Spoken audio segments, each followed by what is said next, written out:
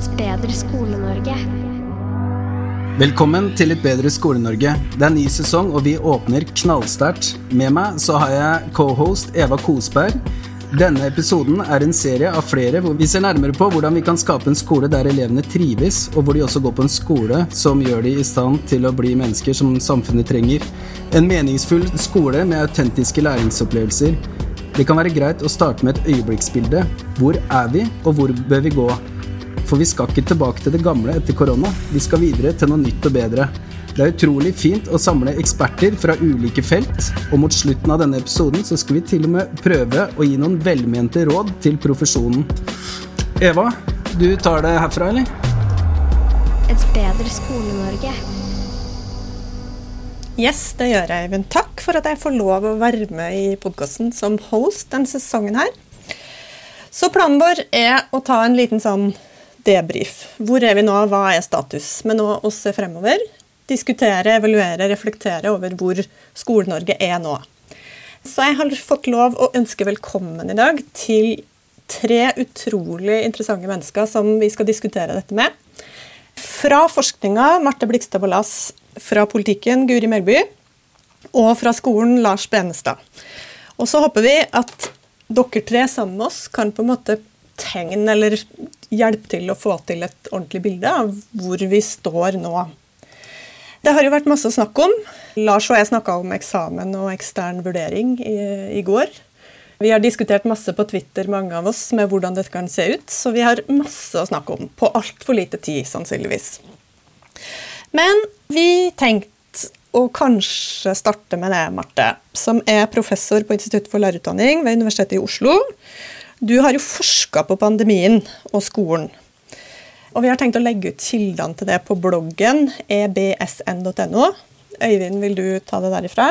Jo, jeg har lest de rapportene, og den ene handler om hjemmeskole, og den andre handler om bruk av formativ vurdering i en digital skolehverdag, så vidt jeg forstod. Det har skjedd veldig mye spennende der med den formative vurderingen.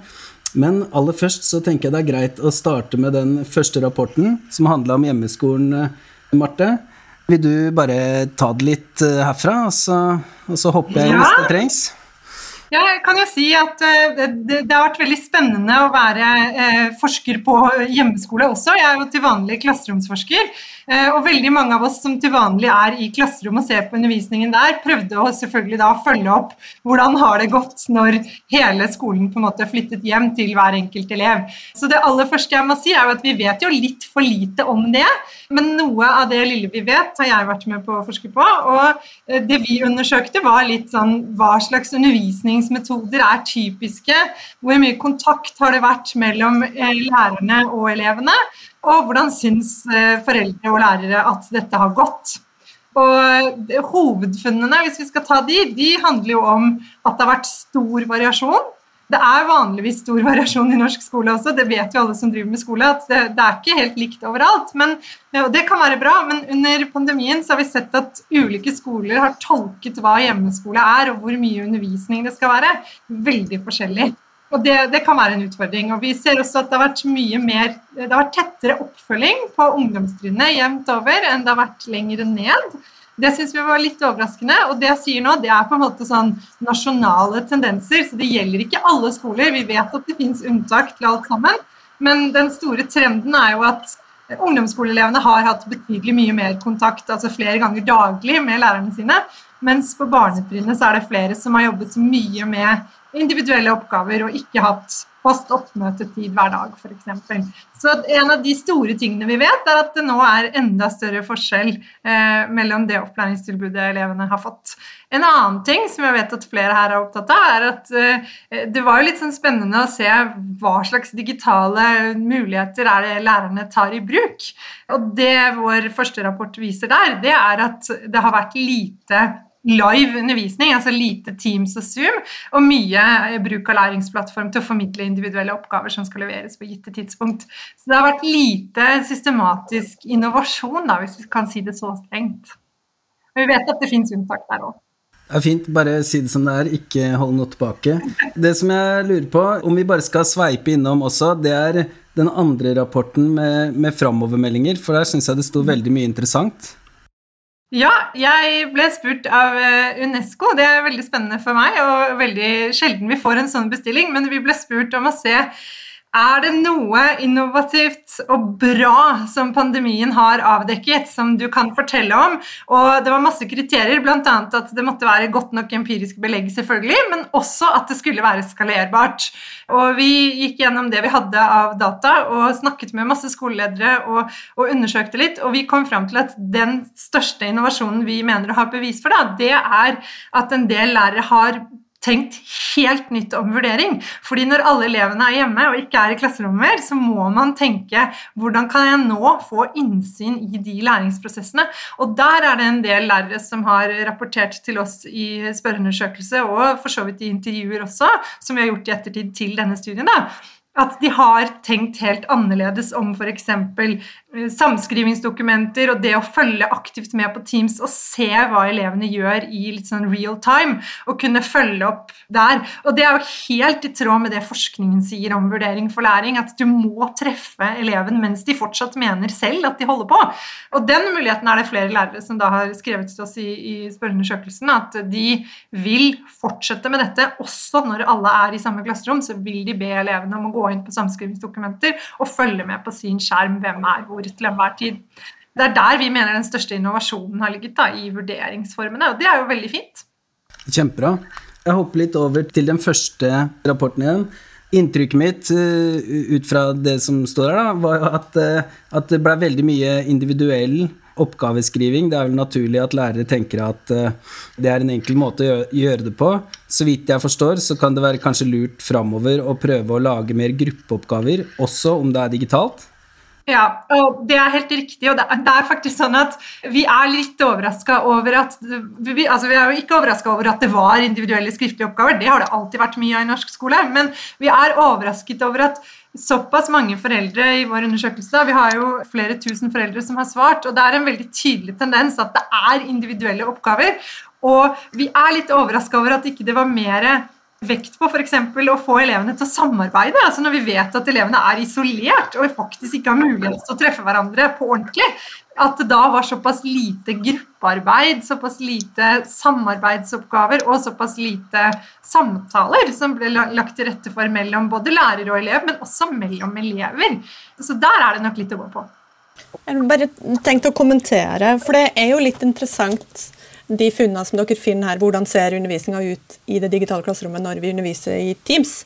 For dette samsvarer jo med forskningen i for eksempel, jeg vet ikke om du kjenner til GEP-rapporten, hvor man finner at undervisning som gjøres digitalt, og når man i klasserommet, ofte har sånn individuell form, hvor man får oppgaver å sitte og jobbe for seg selv.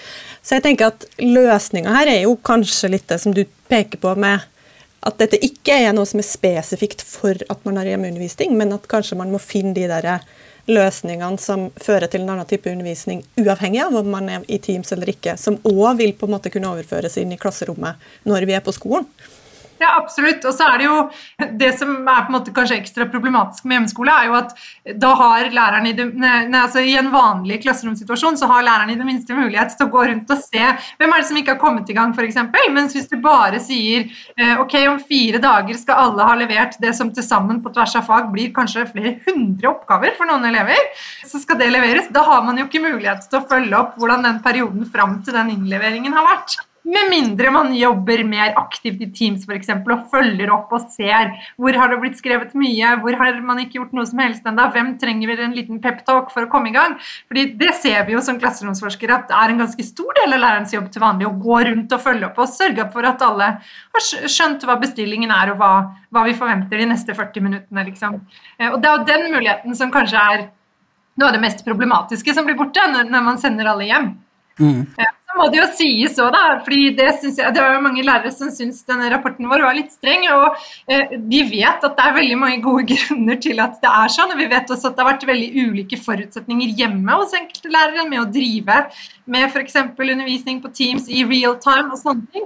Men det fortsatt sånn at hva vi egentlig mener hjemmeskole skal være, har vært tolket forskjellig, og noen steder har det vært veldig lite undervisning, rett og slett. Det har vært mer les, svar på oppgaver, og da forsterker man jo også betydningen av hjemmet, altså i hvor stor grad man har foreldre som kan hjelpe til, og det kanskje det internasjonalt som har vakt mest oppsikt, fordi Norge et land som kjent for å sette det her med sosial utjevning og hjelp til alle og like muligheter utrolig høyt.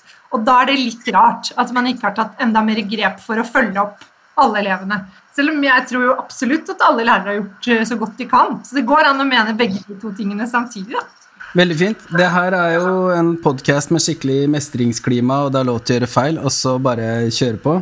Det var jo en artikkel ute i går i Dagsavisen med deg, Marte Blikstad Blas, og der var det jo ganske tydelig på at de norske lærerne kanskje ikke hadde helt optimale rammevilkår også, at det kunne vært litt tydeligere retning. Du, Guri Melby, altså du kom jo inn akkurat rundt nedstengninga, sånn jeg husker det, sånn at Trine Skei Grande forsvant, og så hoppet du inn midt i en pandemi, aldri gjort det før. Ganske mange utfordringer på en gang. Jeg skjønner at det ikke var noe lett bør på dine skuldre. Nå det jo sånn at det lett å se tilbake i etterpåklokskapens grelle lys, på en måte, og skjønne hva man kunne gjort annerledes. Vil du bare hoppe i det, og i stedet for at jeg legger masse i det, hva tenker du? Ja, altså, jeg må kanskje innrømme at jeg kanskje ikke hadde optimale arbeidsforhold jeg heller, med 0 forberedelsestid. Men det samme gjaldt jo da norske lærere og norske skoleledere. Det var ingen som hadde forberedt seg på den situasjonen, og det jo kanskje noe vi virkelig bør ta selvkritikk på. Fordi at sånn teknisk sett så var vi jo i stand til å gjennomføre gjennomskole, ikke sant? Og mange hadde egentlig ganske nylig fått installert Teams og Zoom og disse verktøyene her, og var da i stand til å ha hjemmeskole, og vi hadde også både planer for pandemi og for ulike situasjoner der man kunne se for seg at enkeltskoler var stengt ned i perioder, men ingen plan for altså hva slags kriterier man skulle legge til grunn da, for å si at noe et slags fullverdig skoletilbud på tross av at det fysiske stengt. Og siden vi ikke hadde planverket fra før, så var vi jo heller ikke i stand til å få på plass det i løpet av de ukene i den første nedstengningen. Men det vi snakket mye om på slutten egentlig av min periode som kunnskapsminister var jo at dersom det skulle komme nye nedstengninger, så var nok i hvert fall vi åpne for at vi burde ha strengere nasjonale føringer for hva slags tilbud som skal gis. Vi diskuterte jo flere ganger, også i den første perioden, om vi skulle definere et slags minimumstilbud, både når det var helt stengt, også når det gjaldt undervisning på rødt nivå, for eksempel, at du skulle definere noen slags kriterier for hvor mange timer elevene skal være på skolen og sånn. Vi gjorde det jo for de yngste elevene, da sa vi noe sånn som at du skal helst være der minst annenhver dag, men vi gjorde ikke det for tilbudet sånn generelt. Og her kommer du jo egentlig inn på en litt sånn særegenhet ved norsk skole, fordi som Marte sa, vi opptatt av sosial utjevning, og vi har egentlig ganske sånn relativt detaljerte læreplaner som gir ganske tydelige føringer for hva du skal lære. Samtidig vil jeg si at vi har ganske stor lokal frihet i hvordan du organiserer ting, og jeg mener også at vi har en måte å drive skole på som overlater ganske stor tillit til både den enkelte lærer og den enkelte skoleledelse i hva de skal vektlegge, hva de skal bruke tid på. Og det var jo på en måte det systemet vi baserte oss på også her. Vi la jo ut en del liksom, tips og veiledninger på nettsidene til Utdanningsdirektoratet, men det var jo veldig lite føringer på hva slags tilbud man skal gi. Og sett i ettertid så ville jeg tenkt at vi nok hadde hatt godt av litt tydeligere føringer. For det handler ikke om enkeltlærere gjør jobben sin eller ikke, men det handler om at med veldig tydelige føringer så stiller du på en måte noen krav til skolen som organisasjon, og da blir det også opp til ledelsen og også opp til kommuneledelsen å legge til rette for at det vil være mulig å innfri de kravene. For jeg vet jo at veldig mange var jo en veldig presset situasjon, de hadde kanskje små barn hjemme selv, det var ikke liksom perfekte arbeidsforhold, og som sagt, de hadde ikke hatt noe tid til å forberede seg på det her. Men for eksempel, sånn som ting akkurat nå da, nå vi jo i en situasjon der videregående skole på rødt nivå. Nå vet vi jo på en måte hva det innebærer. Jeg håper jo at alle skoler har gode beredskapsplaner for den situasjonen, Og det ikke en sånn situasjon nå at alle har sine egne barn hjem, så du bør jo ha mulighet til å faktisk gjennomføre jobben din hjemmefra. Så jeg tenker i hvert fall at de kravene som vi potensielt kan stille nå, veldig mye høyere enn det vi var i stand til å gjøre i den første fasen i pandemien. Men jeg registrerer jo at vi fortsatt ikke stiller så veldig tydelige krav. Vi sier at opplæringsloven gjelder, men det på en måte veldig generelt og veldig lite førende, så jeg ville nok tenkt at det ville vært en fordel for enkeltlæreren at kravene overfra veldig tydelige, egentlig. Bare for å skyte inn en veldig kort historie, jeg hadde datteren min hjemme og en venninne av henne som hadde hjemmeskole samtidig, og jo andre venninner gikk på en annen skole. Da var det sånn at datteren min hadde en liste for uka som hun skulle jobbe seg gjennom, mens jo andre hadde sånn 3-4 oppfølginger i løpet av en dag over digital flate. Da. Sånn at det vel sånn bittelite eksempel på de store forskjellene. Jeg tror jeg bare må gi bånn gass her. Vi skal videre til eksamen og ekstern vurdering, der vi egentlig har fram Lars Benestad på banen. Ja, hei. Jeg har jo diskutert med Guri Melby før om eksamen, og jeg synes jo det var riktig at skriftlig eksamen ble avlyst, men så var det en lang diskusjon om muntlig eksamen. Da brukte du ganske lang tid på å bestemme det, og så endte det opp med å avlyse på smittevernhensyn. Var det utelukkende på smittevernhensyn, eller var det andre årsaker? Ja, det kan jeg si litt om, fordi at egentlig så brukte ikke jeg lang tid på å bestemme, for det vi hadde bestemt i februar var jo at vi skulle avlyse skriftlig eksamen, men gjennomføre muntlig eksamen.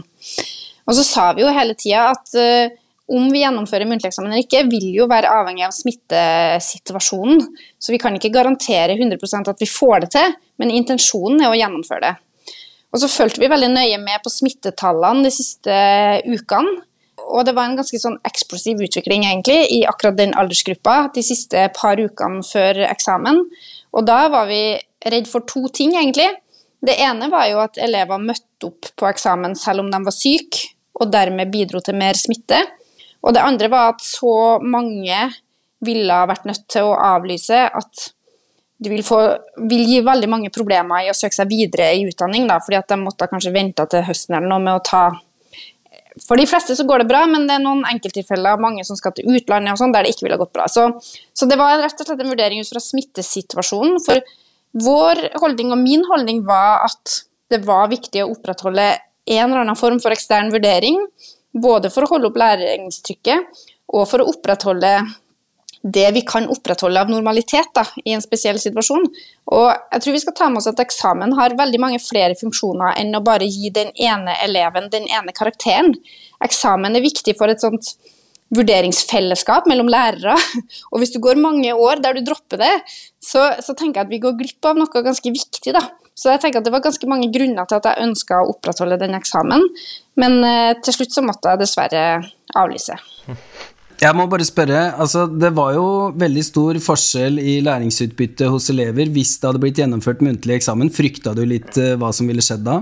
Men den utfordringen mener jeg vi har med karakterer uansett da, og det å ha den muntlige eksamen ville vært en karakter av, ja, dere vet sikkert tallet på standpunktkarakterer bedre enn meg, men det jo ganske mange karakterer på et vitnemål, så det problemet satt vi med litt uansett.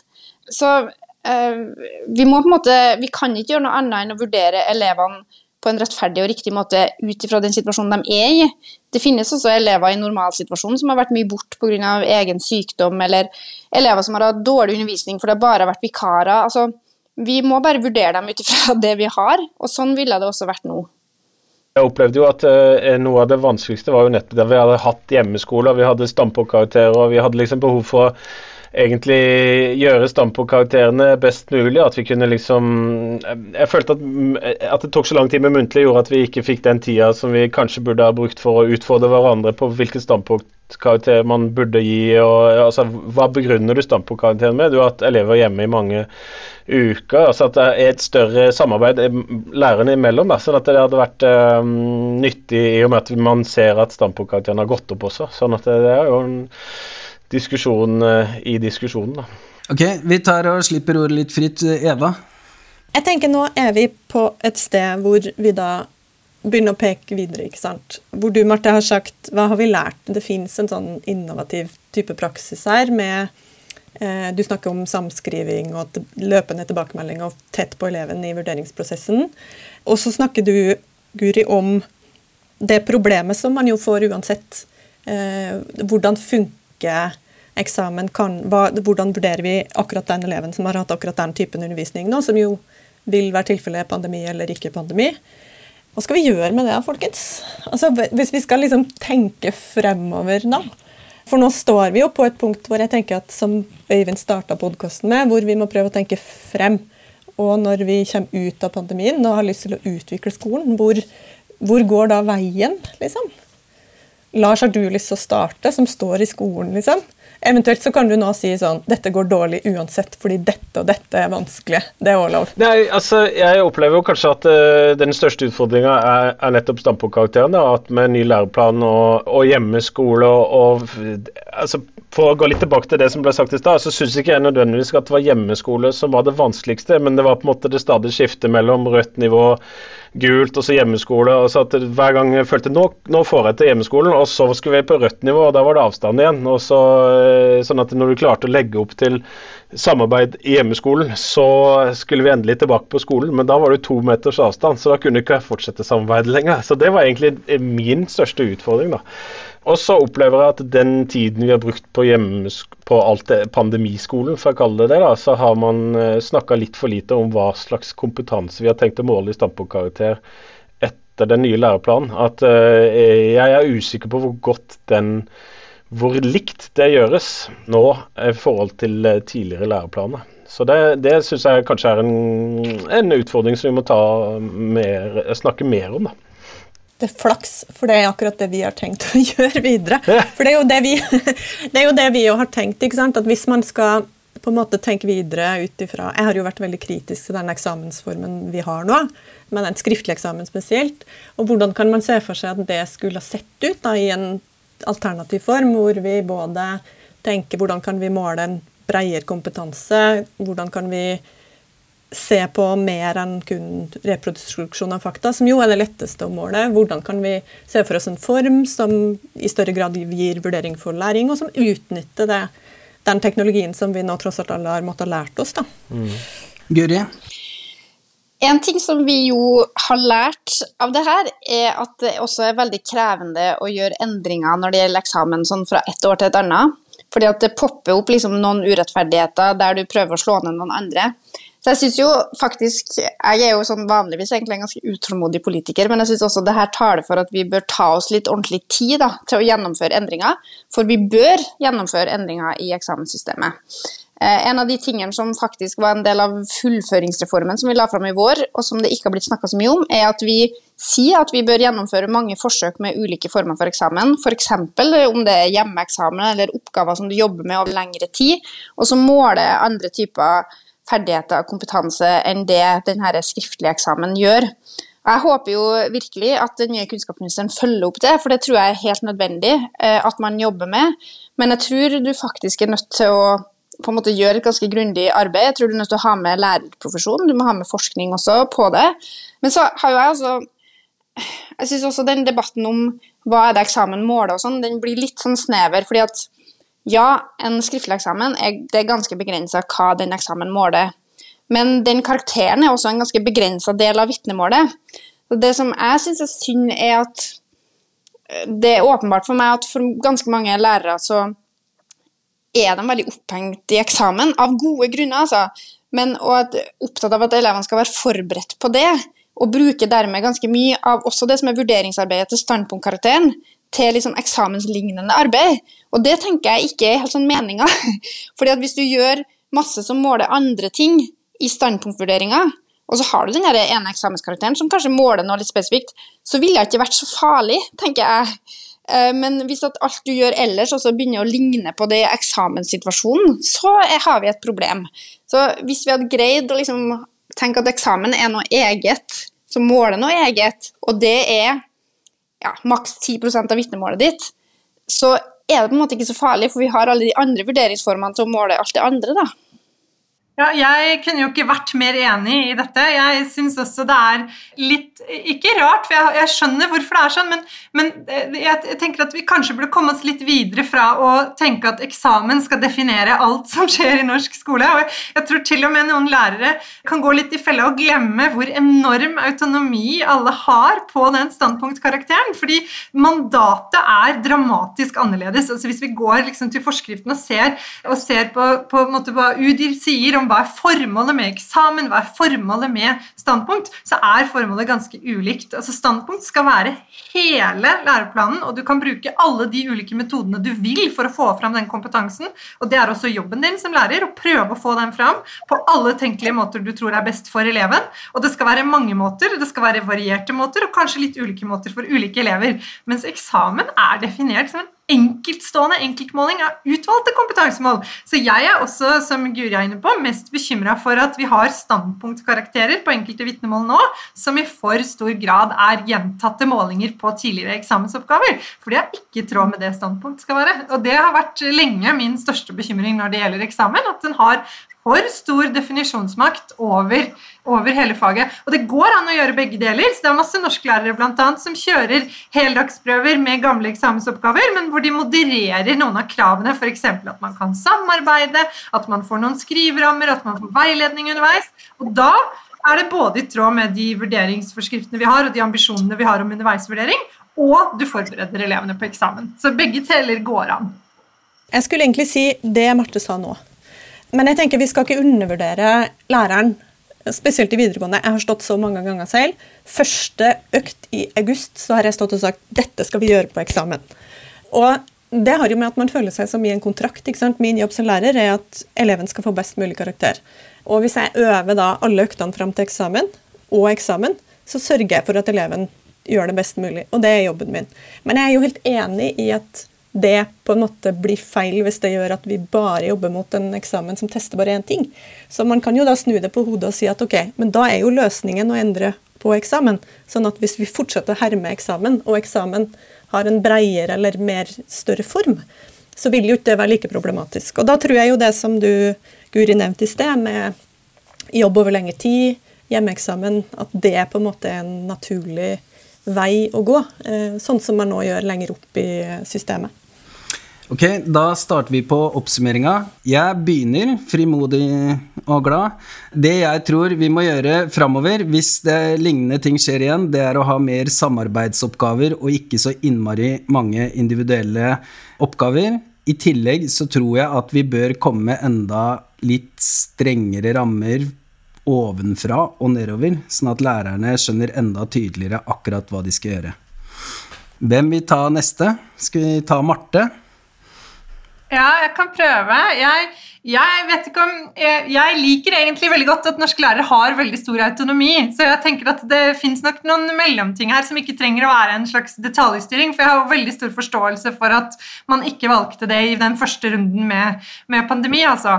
Men jeg tror det vi må gjøre å anerkjenne at fremover nå, med de elevene vi har, så kan vi ikke anta like mye som før om hva de har vært med på frem til det tidspunktet vi får dem. Sånn at hvis du 8. klasselærer for eksempel, og du får en klasse, så må du huske på at vi aldri har visst så lite som nå om hva de har vært med på før de kommer til deg. Og så må vi passe på at vi finner ut hvordan elevene har hatt det på hjemmeskole, for noen har det vært bedre enn vanlig opplæring. De synes de har fått jobbet bedre, fordypet seg mer. Det noen av de elevene også, og at man følger opp de. Og så liker jeg veldig godt, sånn som i Danmark for eksempel, at myndighetene har kalt det fra start nødundervisning, og anerkjent at det ikke mulig å drive like god opplæring som i et klasserom når alle sitter hjemme hos seg selv. Og jeg tror, selv om det kan høres ut som et sånt retorisk poeng, at man kaller det noe annet, så tror jeg det ligger mye i den anerkjennelsen av at jobben din som lærer blir fryktelig mye vanskeligere når alle enten i karantene eller hjemme eller spredd i mange ulike scenarier, og at alle har allikevel den samme opplæringsloven som gjelder. For det å bare gjenta at opplæringsloven gjelder, det gjør jo ikke jobben noe lettere. Eva? Jeg tror at det viktigste vi kan gjøre nå å fokusere på de tingene vi ser at har fungert under pandemien. Og ta tak i de tingene hvor mange lærere har funnet gode løsninger, og tenkt hvordan kan vi overføre det når vi skal tilbake til en vanlig skoledag. Fordi veldig mye av det som relevant der også relevant alltid, eller ofte og fremover. Og den andre tingen at jeg tenker at vi må se på hvordan systemet kan hjelpe oss å komme dit. Fordi mange lærere, ikke bare under covid, men også ellers kan jobbe i et system hvor du føler at jeg må fokusere på karakterer, jeg må gjøre alle disse formelle tingene, og hvor tida som går til å være sammen med elevene blir kanskje mindre viktig, eller det blir mindre plass til det. Så jeg tenker vi må tilbake til det der, hva vil vi med skolen, hvor skal vi, hvordan skal det organiseres? Det mitt litt store ønske. Ok, Guri? Gjennom hele pandemien så har jeg egentlig prøvd å få fram noe, altså vi må hverken overdramatisere eller bagatellisere konsekvensene av pandemien. For ganske mange elever i Norge så har de siste par årene vært ganske nær normal, men så det også en god del elever som har hatt mye hjemmeskole, som ikke har fått eksamener, og som har mistet mye undervisning. Så jeg tror at det går ikke an å tenke at ettervirkningen av pandemien blir lik overalt. Det vil være veldig store forskjeller i hva som behov av på en måte ekstra tiltak, ekstra støtte, ekstra oppfølging, alt etter situasjonen. Og da det jo kjempeviktig, sånn som flere har vært inne på her også, at vi må bruke tid til å finne ut av hvor elevene hen. Og særlig hvis du for eksempel ungdomsskolelærer som får et nytt kull med elever du ikke kjenner, det å finne ut av hva hadde pandemien å si for denne eleven, det tror jeg viktig. Og en av de tingene som, selv om jo skolene velger det selv, men som vi fikk klart anbefalt fra et sånt ekspertutvalg som burde prioriteres fremover, jo kontaktlærerrollen. At lærere som kontaktlærere får kanskje frikjøpt enda litt mer tid til å nettopp være kontaktlærer. Det vil si, bruk tid på den enkelte elev, kanskje bruk tid på kartlegging, bruk tid på samtaler, og finne ut av hva det den eleven trenger. Og da det ikke sikkert at det sånn veldig hokus pokus det den eleven trenger, men du må liksom vette av det, og bruke tid på å finne ut av det. Og så jeg tenker jo at vi må finne den riktige balansen mellom frihet og tillit, men samtidig tydelighet fra myndigheter. Jeg har ikke lyst til å si at vi skal være streng på hva du skal gjøre, men vi må være tydelige, sånn at det ikke noe tvil, og sånn at det ikke, i en sånn krisesituasjon, så mener jeg faktisk det litt uansvarlig at det blir for mye den enkelte lærer som skal sitte og avgjøre hva vi skal bruke tid på. Det må det være noen over som bestemmer, og så det måten det organiseres på, bestemmes lokalt. Men det at det tydelighet i hva som forventes, det mener jeg at elevene våre har krav på, og det tror jeg faktisk at norske lærere også ønsker seg. Tusen takk. Lars Benestad, du praktikeren fra feltet. Siste runden går til deg. Ja, jeg tenker at vi i hvert fall skal lære oss det at vi skal bruke de digitale plattformene til oppfølging og fremovermelding til elevene. At vi skal der har vi muligheten til å snakke med elevene både utenom skolen og i skolehverdagen og kan følge opp i mye større grad, og det jo erfaring nettopp fra hjemmeskolen, at det kan jo brukes til det. Og så synes jeg vi skal bruke skolehverdagen til mest mulig samarbeid, altså at de skal ta det fram, og de må øve på hvordan man samarbeider, de må øve på hvordan man lytter, de må øve på hvordan man vurderer egne ideer opp mot andres, altså de har så mye samarbeid de skal lære, og det må vi på en måte ikke miste nå. Vi kan ikke gå tilbake til individuelle oppgaver. Det har de øvd på i 2 år, så nå må de samarbeides, og så må de hjelpes til hvordan det gjøres, for det kan de kanskje ikke så godt. Jeg har til og med gjort undersøkelser på det i egen klasse i forbindelse med min egen masteroppgave, og da har det jo vist seg at de klarer ikke å lytte, de klarer ikke å vurdere hverandres ideer, de hører ikke etter, de kjører hver sine monologer i en samtale, i stedet for å ha en dialog. Så de har liksom ikke de evnene der. Foreløpig. Og så siste jeg vil si at vi må bruke egenvurdering som den viktigste delen av vurderingsgrunnlaget, sånn at på en måte eleven selv blir med på å både vurdere egen kompetanse og ikke minst hvordan de lærer best og så videre, sånn at vi har det sammen. Det min fremtid da. Helt avslutningsvis så tror jeg også ekstern vurdering bør vi ha inn i en eller annen form. Marte, er du sannhetsvitne mitt her, eller tenker du? Jeg tror man trenger en balanse. Jeg synes det veldig fint I det norske systemet at vi har en kombinasjon av både en ekstern vurdering, for det sikrer noen av elevenes rettigheter, men også at lærerne selv setter standpunktkarakterer basert på det de selv mener best. Det sikrer også en god del av elevenes rettigheter. Så jeg vil gjerne ha begge deler. Men jeg synes jo også at man burde kanskje eksperimentere mer lokalt på kanskje at flere lærere på hver enkelt skole vurderer prestasjoner der man I tvil, at man snakker om vurderingspraksisen sin, og at man gjør den mer kollektiv lokalt. Det har jeg veldig stor tro på. Sånn det jo noen skoler som jobber, men ikke alle. Så vurdering som felt jo kjempespennende, fordi det der også så stor variasjon da. Noen skoler har nok enda større behov for den eksterne kontrollen som du etterlyser da, enn andre. Perfekt frampek til neste episode. Tusen takk, Marte, Guri Melby, Lars Benestad og min co-host Eva Kosberg. Tusen takk for at dere var med. Ha en fin dag videre. Vi høres. Et bedre Skole-Norge.